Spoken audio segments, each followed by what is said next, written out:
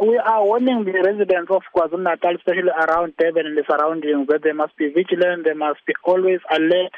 There are a group of 4 or 5 people who are targeting their homes, pretending as if they are from Telkom or from municipality workers. They pretend as if they are reading meters or water in their houses. These people are always robbing the community of their property, especially from their houses.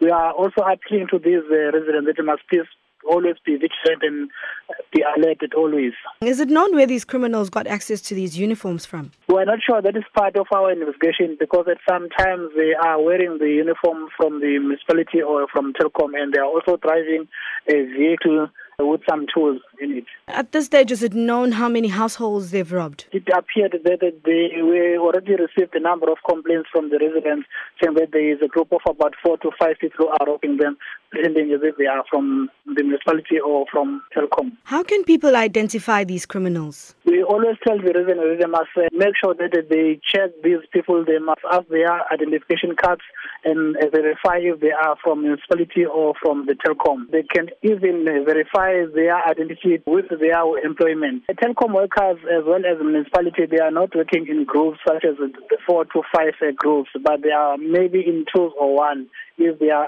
going to read the meter or the water from their houses. These are people who are working from municipality. They are always working. They are not driving the vehicles and whenever they are going to do their work.